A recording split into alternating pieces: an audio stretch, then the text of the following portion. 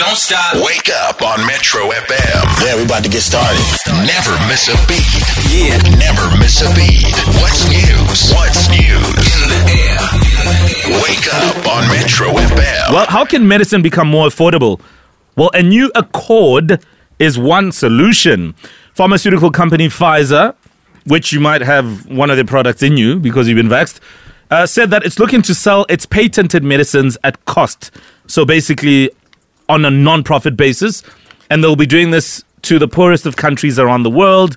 And they're looking to get a variety of their medicines and vaccines that deal with a number of infections and diseases to these countries at that sort of rate.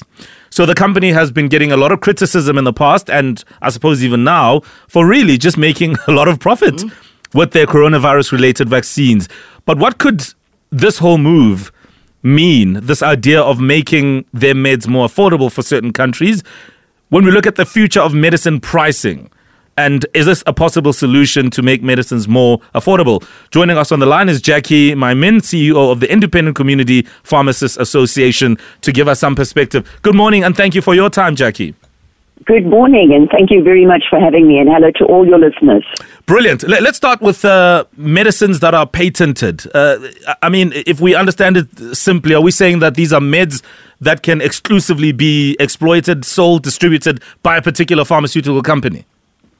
Correct. So a medicine, when a company develops a medicine, they patent it, trademark it, patent it, which means that nobody else can copy it. So these companies will enjoy a patent, and it lasts for many years.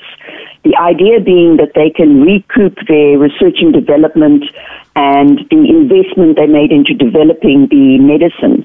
So yes, that's basically what it means, is that this, for instance, a Pfizer, as an originator company, discovers and develops the medicines, patents it, and then sells it, and nobody else is allowed to bring in a generic until that patent expires. I see. And I suppose it then kind of just contextualizes in this conversation around this move to distribute medicines at cost to various poorer countries. I mean, does this mean that there's going to be an impact on the price of medicines, or is it just in those particular countries? Just explain it to us.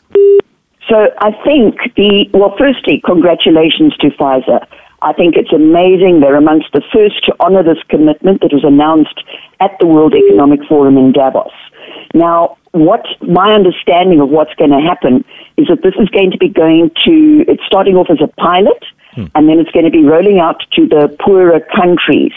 So I don't think it's going to have an impact globally on the price of medicines, but certainly to those countries that fall within this accord, it is. Jackie, thank you so much for that. I mean, we're talking about generic, medication in terms of the pros and cons of going and opting for the generic because of the prices of medication. What would it take to be able to drop the price of medication? Or are there any ways that are being made to be able to at least make the pricing in future of medication cheaper? Absolutely. So, as the ICPA, we've been asking for medicines prices to be looked at for a long time. So firstly, the first thing we want to say is to other companies, urgently join this Pfizer initiative and go further by allowing the transfer of technology.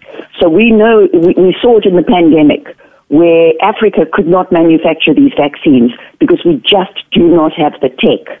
So we urgently need a transfer of technology so that Africa and poorer countries can develop their own production lines. The other thing we need to do, and we've been asking for this for a while, is if the government could drop VAT of medicine, that immediately would reduce the price of medicines by 15%.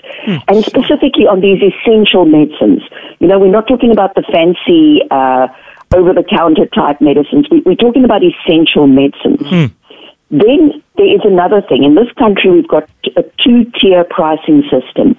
So in the private sector, we've got something called single exit price. So this is the price of medicine. It includes manufacturing, distribution, research and development, and obviously a profit margin for the drug companies. Everybody in the private sector can only buy at SEP. But in the public sector, they purchase medicines, essential medicines, via tender.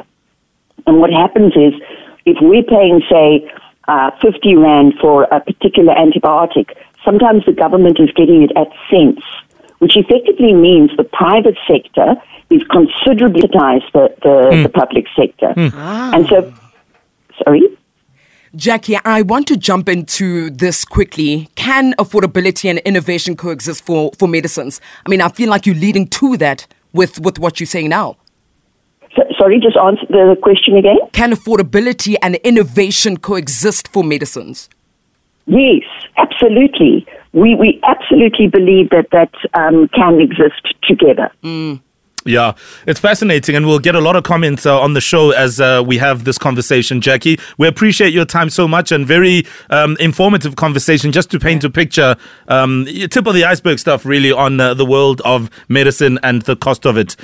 Jackie Maimin joins us on the line, CEO of the Independent Community Pharmacists Association. And later on, we'll be talking about your medical bills that absolutely blew your mind. Were you thinking, my gosh, am I paying for a house?